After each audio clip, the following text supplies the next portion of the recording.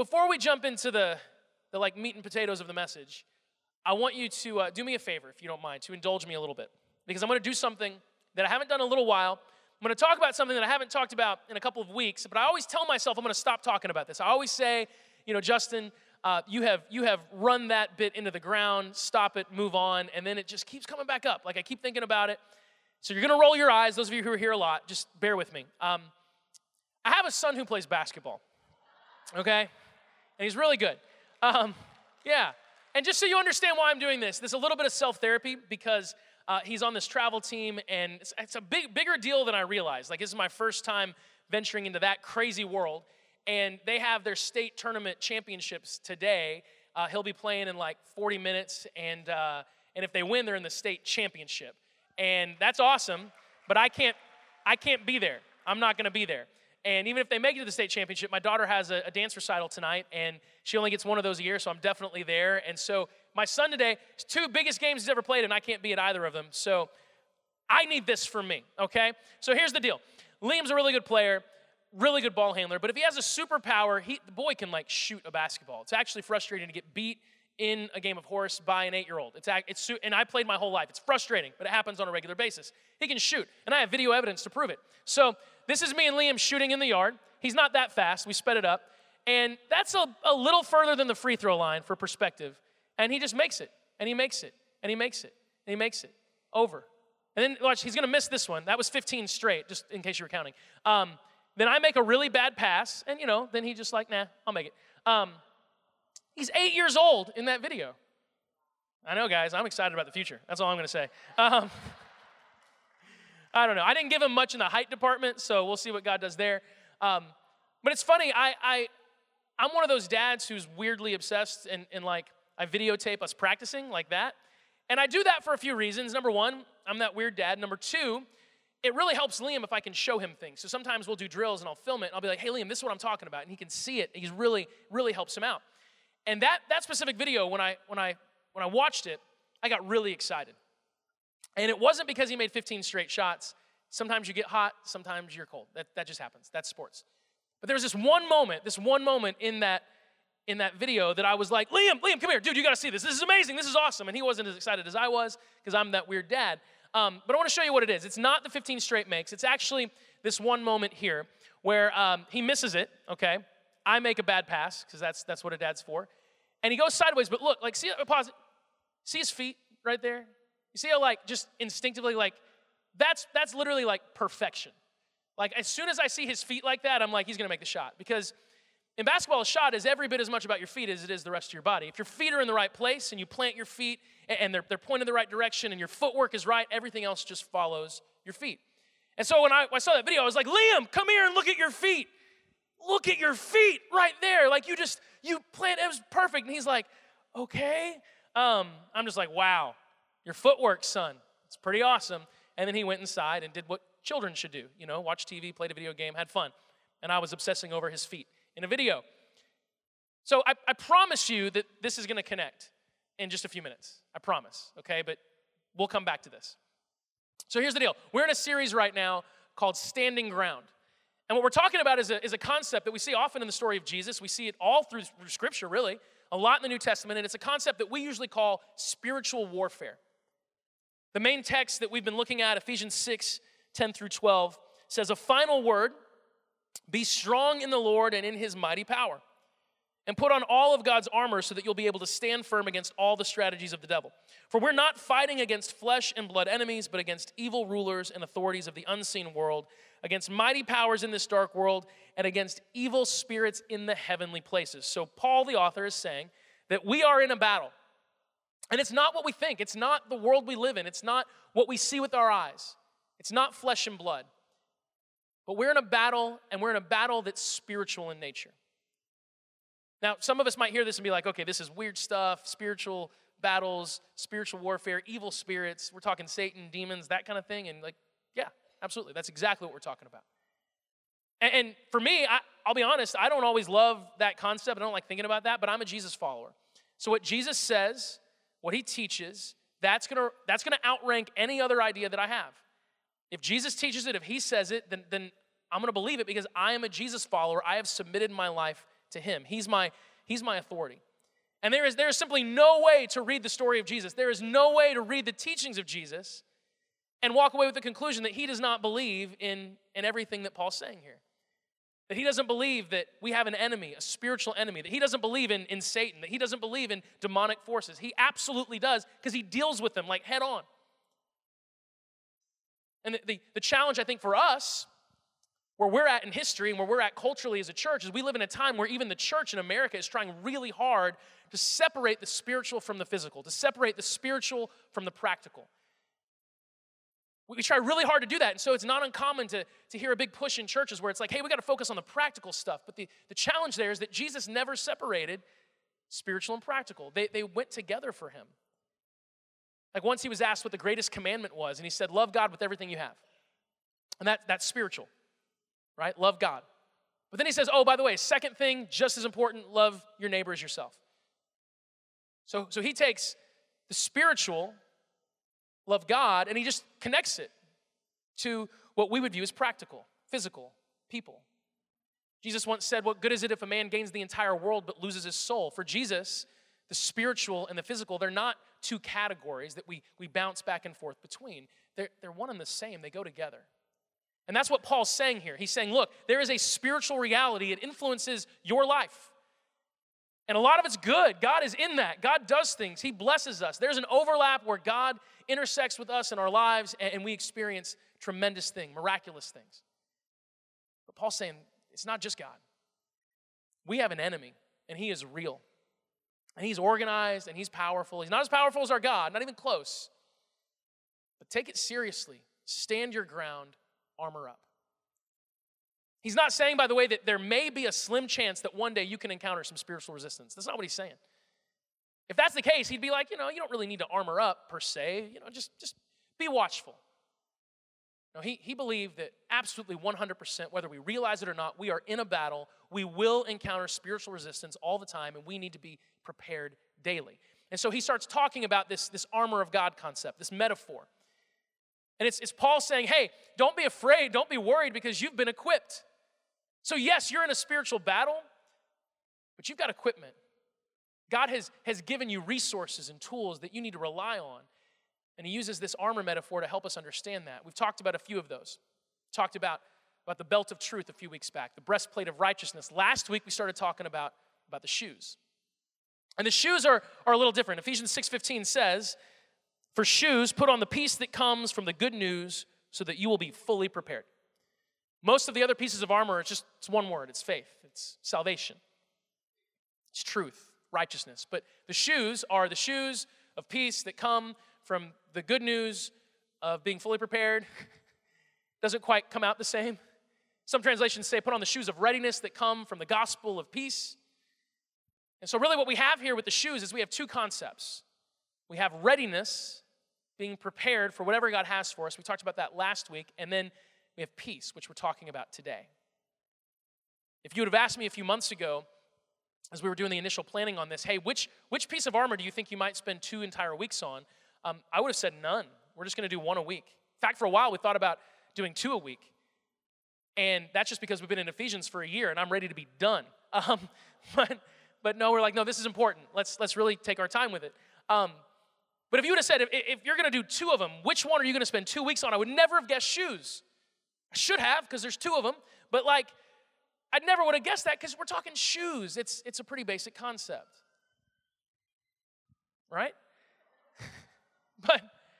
But I'm really glad that we are talking about shoes for a few weeks, because here's the deal. Just like that video of my son, you guys remember that when I showed you that, when he made all the baskets? Just like that video, it's all about footwork. How can you expect to stand your ground if you don't have your feet planted where they belong? So we can't stand our ground if we're not standing, and for that, you need your feet. Your feet are your foundation. Your feet are what keep you stable. They're what gives you balance. And if we're going to stand up to our enemy, if we're going to stand our ground, then our feet have to be planted in the right place. So I'm glad we're spending 2 weeks on this, because it really is all about the footwork. The Bible says that we're supposed to put on the shoes of peace. And I want to be clear about what it's talking about here. It's not talking about you not having conflict with other people in your life. That's going to happen. And that concept we call unity. We want to have unity. We've talked about that. We had a whole section of our study on Ephesians all about unity. You can look that up. What we're talking about here is like inner peace.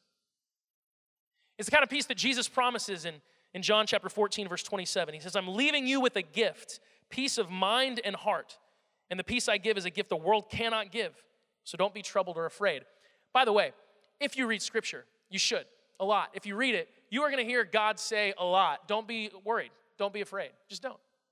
And every time I read that, I'm like, oh, okay, thanks. Like I appreciate that advice, Don't be afraid. Oh, now that you put it that way, I'm not afraid anymore, Don't be worried. Oh, cool, thank you. It's so funny how something that we struggle with on such a regular basis, God says, do not worry and do not be afraid all the time in the Bible. It's almost like he knows us. And he knows how much we struggle with fear and worry. But he looks at us and says, don't even. Not even a little bit, don't.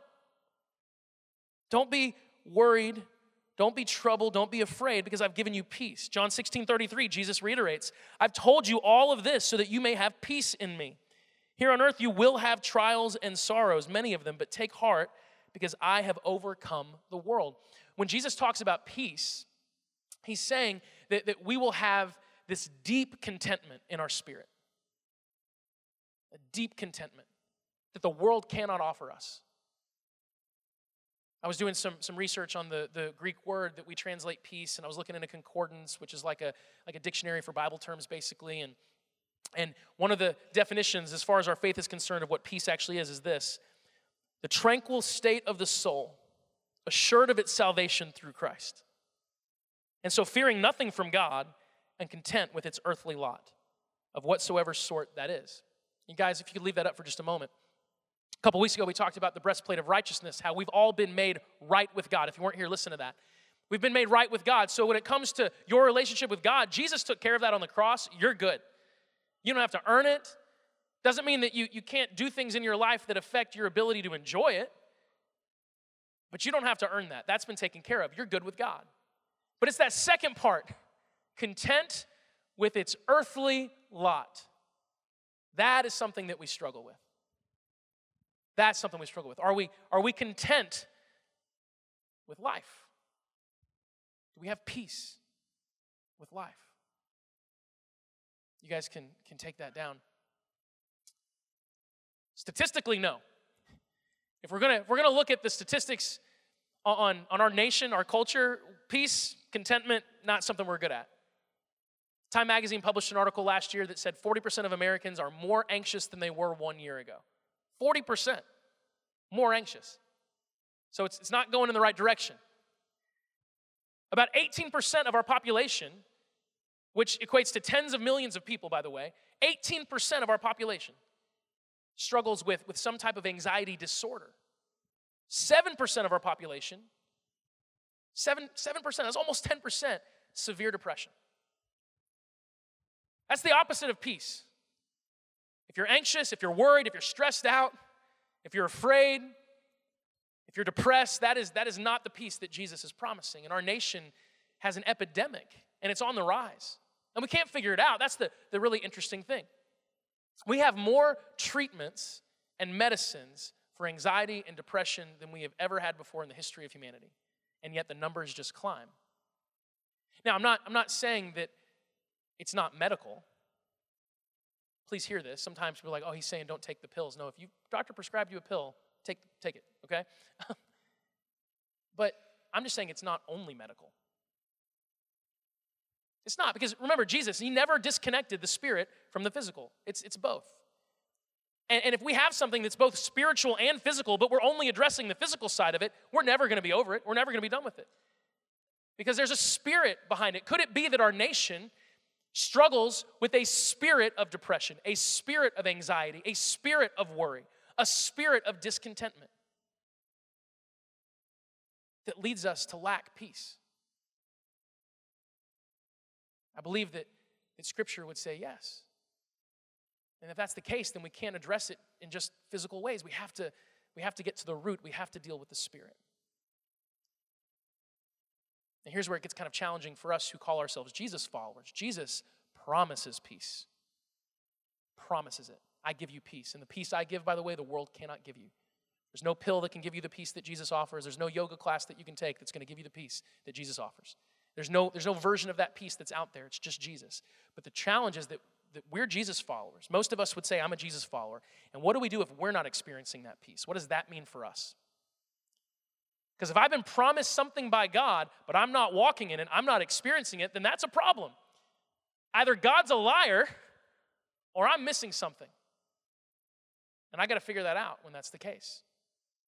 Because I'll just be the first to admit that I am all too often easily frustrated, quick to be stressed out of my mind. And I'm even kind of proud of it. Like when I ask someone how they're doing, I almost never hear someone say, I'm at peace. I'm at peace. Like everything's going, like I'm good. God's good, and I'm at peace. Almost always I hear someone say, like, I'm busy, really busy. I'm good, but busy, and then quickly dive into a major problem in their life, which isn't peace. But like I do that all the time, and I actually take pride in being busy.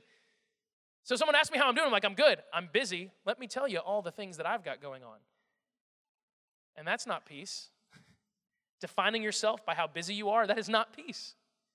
Can you imagine if you would have asked Jesus, how are you? And he's like, oh, I'm busy. I got like 3 years to save the world before they kill me. And after they kill me, I just got to like raise back to life, just normal stuff. But Jesus, he didn't do that. See, I'm not at peace. I cannot say that day by day I'm living that peace that Jesus describes. And that's a problem for me. And I imagine it's a problem for many of us. And so my question this morning is, can we just deal with this? Would it be okay if we took a Sunday and just dealt with it? Like really dealt with it and then left and we're like, okay, we get it, we're dealing with it. Are you guys all right with that? Are you all awake? Okay. Some of you are like, I'd rather not. And I get it. Because I'll be honest with you, the last thing I wanted to do this week was prepare this message. I hate these messages. These are the worst. I would love it if today was just like Jeremiah 29:11. God loves you. He's got a great plan for your life. Woo-hoo. But when you go through Scripture and you don't skip stuff, then you're like, oh, great, it's a message that's going to force me to take a long look in the mirror this week and deal with all my stuff. I didn't want to do that this week. But that's where we're at. And as I prepared and prayed, I'm like, God, let's just deal with it. Let's like really go there this morning so that we can actually have this peace that God promises us. Why don't we have that peace? And the answer is really simple. Because we are divided as people. We're divided. See, division is the opposite of peace. It's the opposite of peace. In fact, one of those scriptures that just says, hey, don't worry about anything, Philippians chapter 4, verses 6 through 7, don't worry about anything, instead pray about everything. Tell God what you need, thank him for all he's done, then you'll experience God's peace, which exceeds anything we can understand. His peace will guard your hearts and minds as you live in Christ Jesus. The Message version, which is a paraphrase, not a translation, but it does a really good job with these scriptures here. It says, don't fret or worry. Instead of worrying, pray. Let petitions and praises shape your worries into prayers, letting God know your concerns. And before you know it, a sense of God's wholeness, everything coming together for good, will come and settle you down. It's wonderful what happens when Christ displaces worry at the center of your life. Now, it's interesting that in the Message version, you don't even see the word peace, even though it's there twice in most versions. But what it does say is God's wholeness. His wholeness. And that's interesting and appropriate. Because if you are divided as a person, if there is division in you, and you're pulled one way and then pulled another, you are not living at peace. People who live at peace are people who live resolved. There's a wholeness there. We see a lot of language in Scripture talking about a life that wavers. It's never connected to peace. So for example, Ephesians 4, verse 14. Then we will no longer be immature like children. We won't be tossed and blown about by every wind of new teaching. You see that language, tossed and blown about, back and forth. James chapter 1, verses 22 through 24. Don't listen to God's word. Don't just listen to it. You have to do what it says. Otherwise, you're only fooling yourselves. For if you listen to the word and don't obey, it's like glancing at your face in a mirror. You see yourself, walk away, and forget what you look like. It's this picture of someone that like looks at themselves, goes back, goes, what do I look like? Oh, that's what I look like? Go back. What do I look like? That's not peace. Every time I read that, by the way, it makes me think of the gym that I go to. And there's like, if you're one of these guys, by the way, just stop. There's these guys who like, look great. Like your muscles are huge, and you know your muscles are huge. It's not like a mystery. You can see them. And they'll like do these like things, and then they'll look in the mirror and like flex, and it's like, it's probably not that different than it was 13 seconds ago. You don't have to check in on your arms after every set. It's just trust that good things are happening, whatever. But it's like this looking back and forth in the mirror. And I'll tell you this, when you see someone who looks back and forth in the mirror over and over again, do you think that's a secure person? Is that a person at peace with themselves? Having to check their reflection every 10 seconds, like, am I still looking good? Ooh, still look good. Okay, cool. I gave up on that a long time ago. It's like, just avoid mirrors. It's so much easier. There's this wavering that's described, going back and forth, back and forth, back and forth. That is not peace. That's division. And we miss out on the peace of God because we live divided. We have divided hope. Jesus says it really clearly in Matthew 6:24. No one can serve two masters. You'll hate one and you'll love the other. You'll be devoted to one and you'll despise the other. You cannot serve God and be enslaved to money. And he uses money as this example, but we could use a lot of things. There's a lot of things that if we're really honest with ourselves, if I'm really honest with myself, we would say, hey, I'm totally putting my hope on Jesus and this other thing.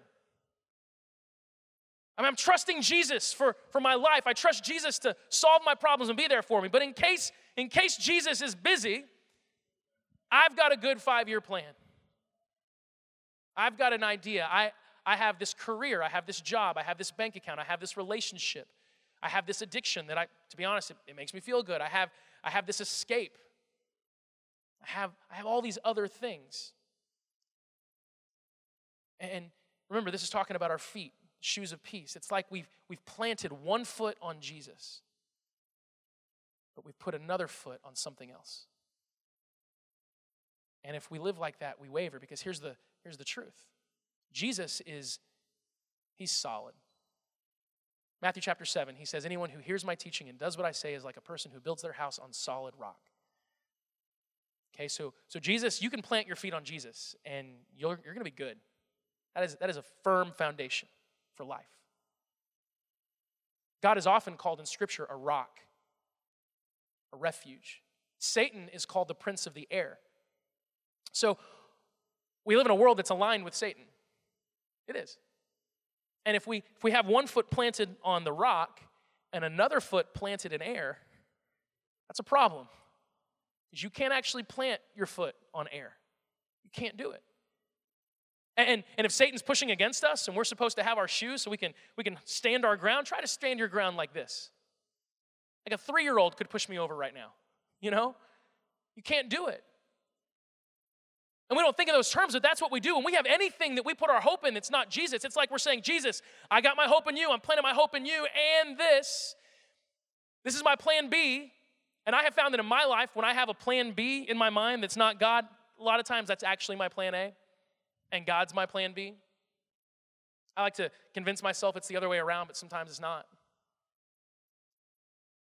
It won't work. It's divided hope. It's divided hope. And if you live divided, you will not have peace. Because I'm telling you, Jesus, he is the only foundation you can build your life on, and trust it. And when it comes to asking the question, am I doing that? Here's a good way to know. When you're stressed out, when you're worried, when you're anxious, when you're fearful, what do you turn to? What do you think about? Like, what do you think, man, I need this. I hope this happens. I've had a rough day, and man, I really hope that this will happen. I can go to this, and I know it'll be okay. There have been a lot of times in my life where the answer to that question was not Jesus. I had a really hard day. I'm really stressed out. I just need this. And whatever that might be for you, if there's anything that you think of, like, oh, I just need that, I'm telling you, at least one of your feet, at least part of one of your feet is planted on something other than Jesus. And you will not have peace. Now, this is when it gets like really convicting. Don't worry, we're not done yet. And just, again, so you know, I don't like giving these messages because it's convicting for me. And it's not fun to convict yourself, okay? It's like being your own defense attorney and prosecutor. You're like, writing these messages is hard.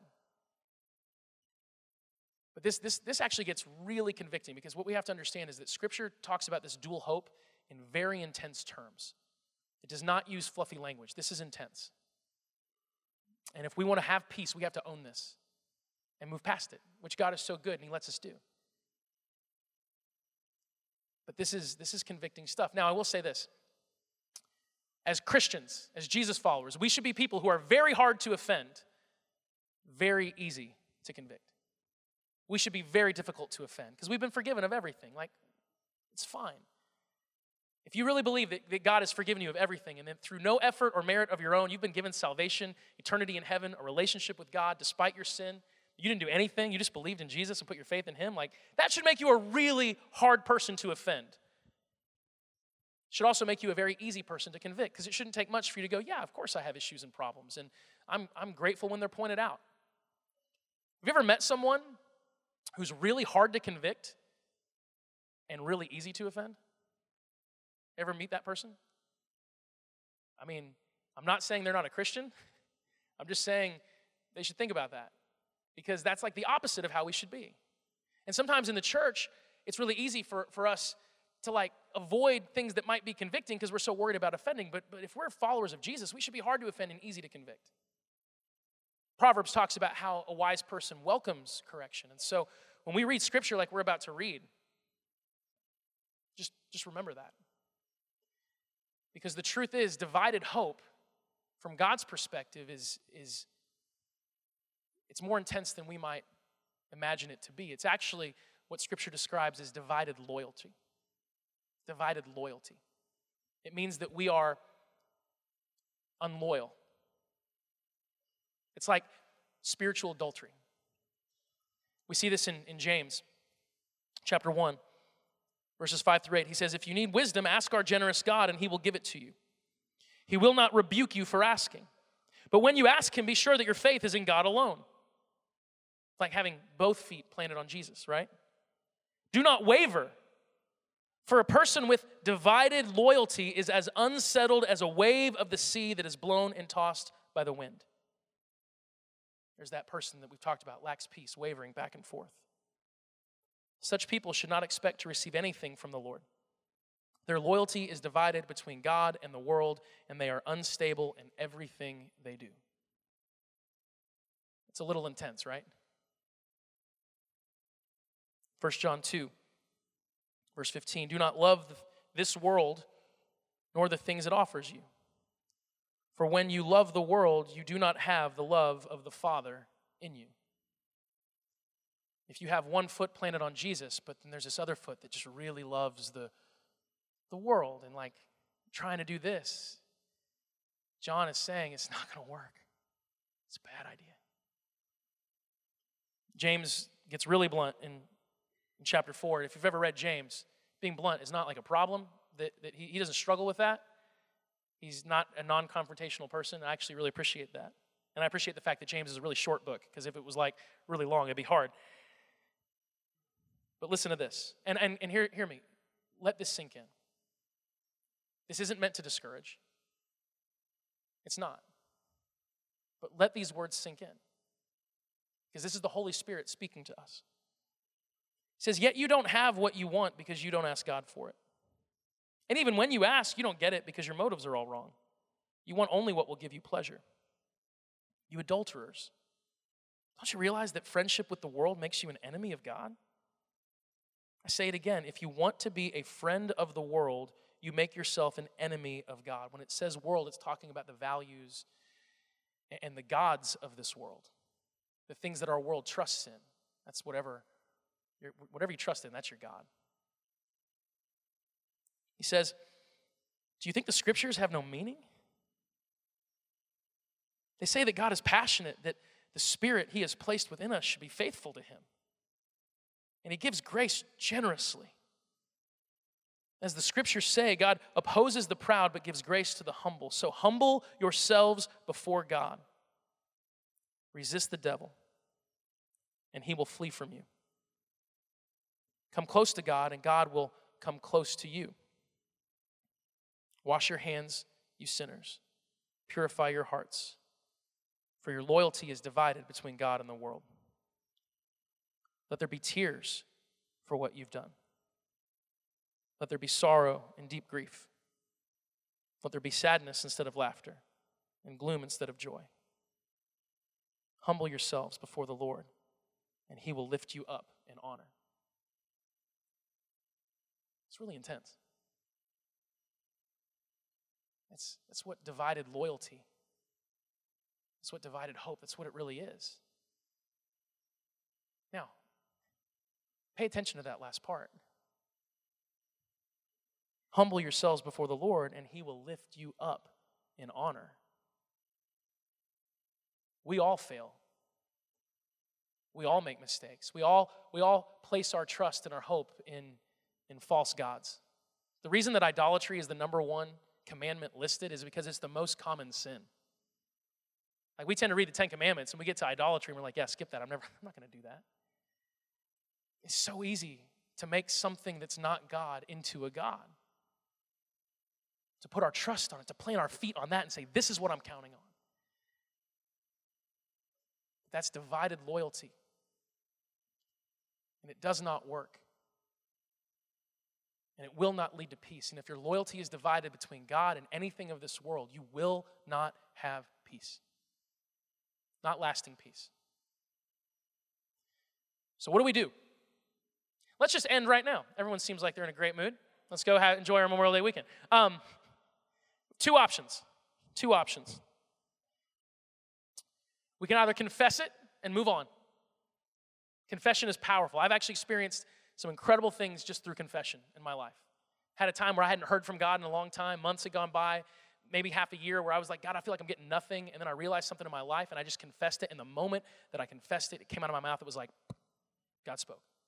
Confession is powerful. It's like you unplug your ears, you experience things. When you confess, you move your foot back to the right place, back to Jesus.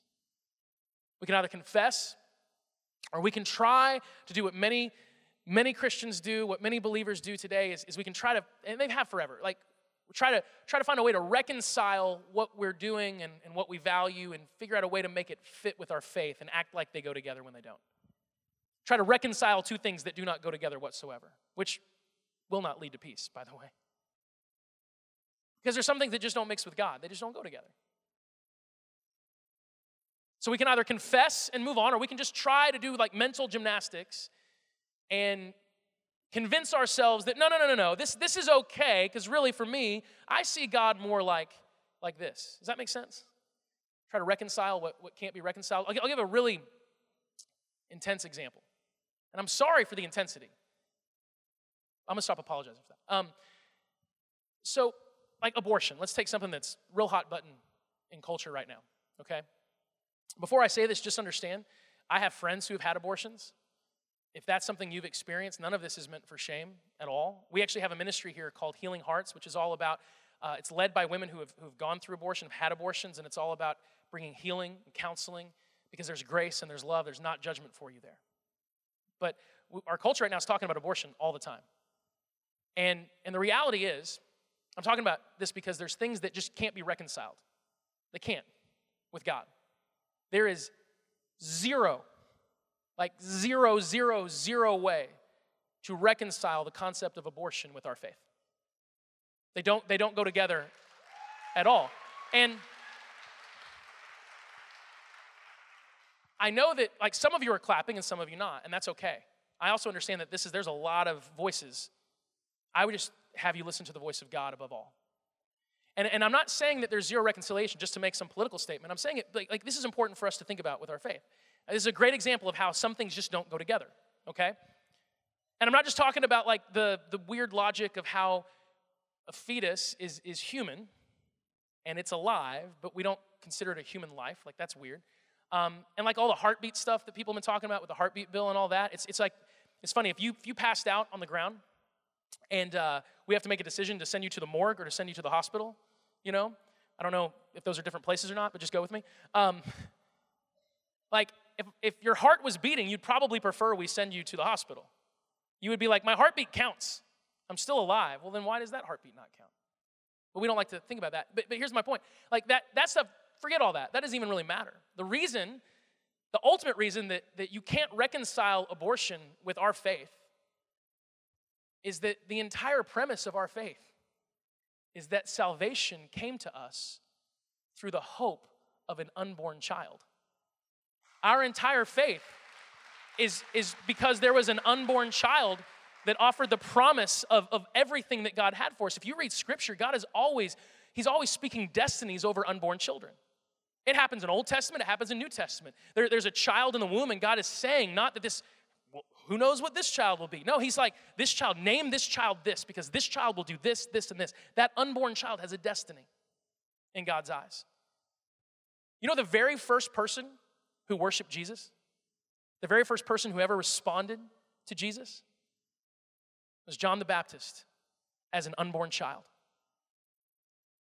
John the Baptist was a cousin of Jesus, and when his mother was in the presence of Mary, the unborn John the Baptist leapt in the womb. So there's just no way to reconcile those two things.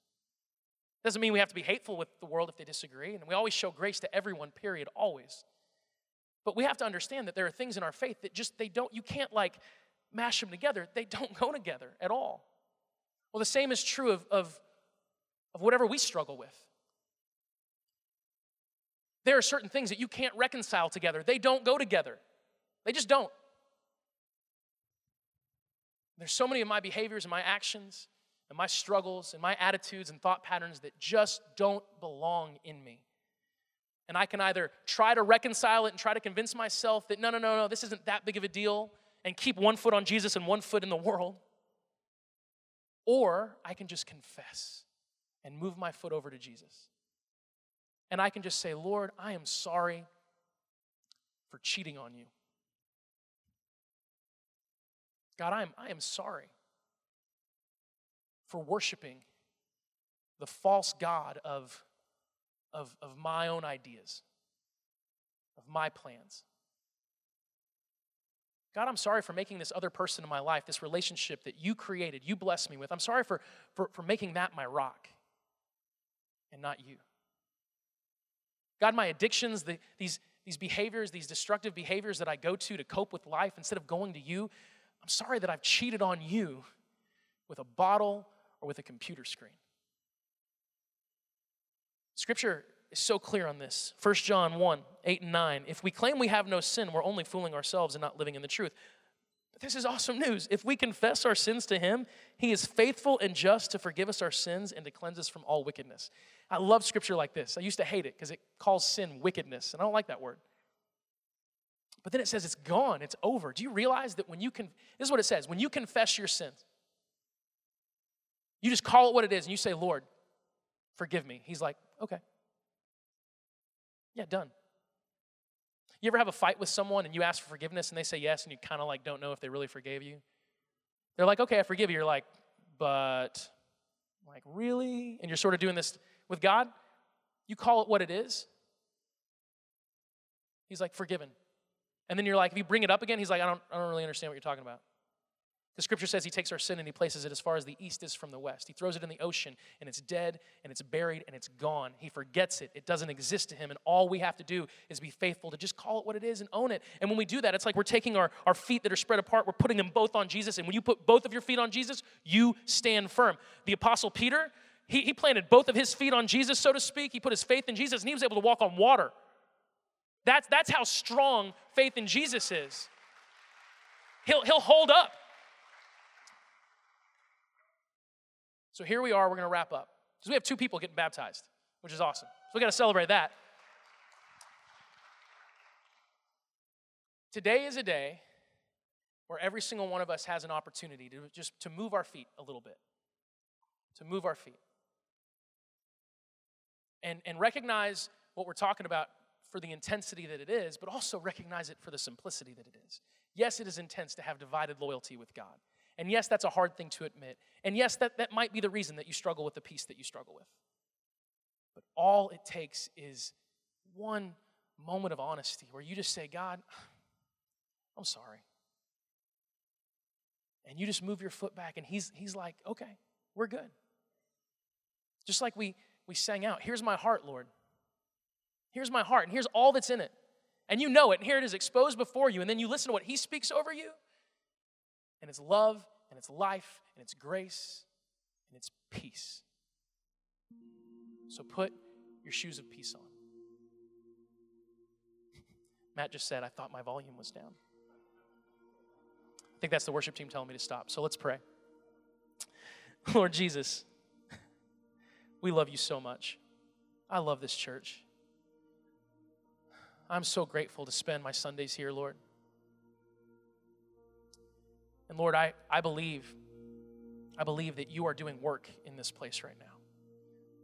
That Holy Spirit, I believe right now that there are people who are shifting their balance and shifting their feet and choosing and deciding to take one foot that they've planted on the world and move it to you. And we know, Lord, that when we do that, you are faithful and just. And you meet us where we are, and you give us grace, and you give us mercy, and you give us love, and you give us peace. Lord, fill this church with peace.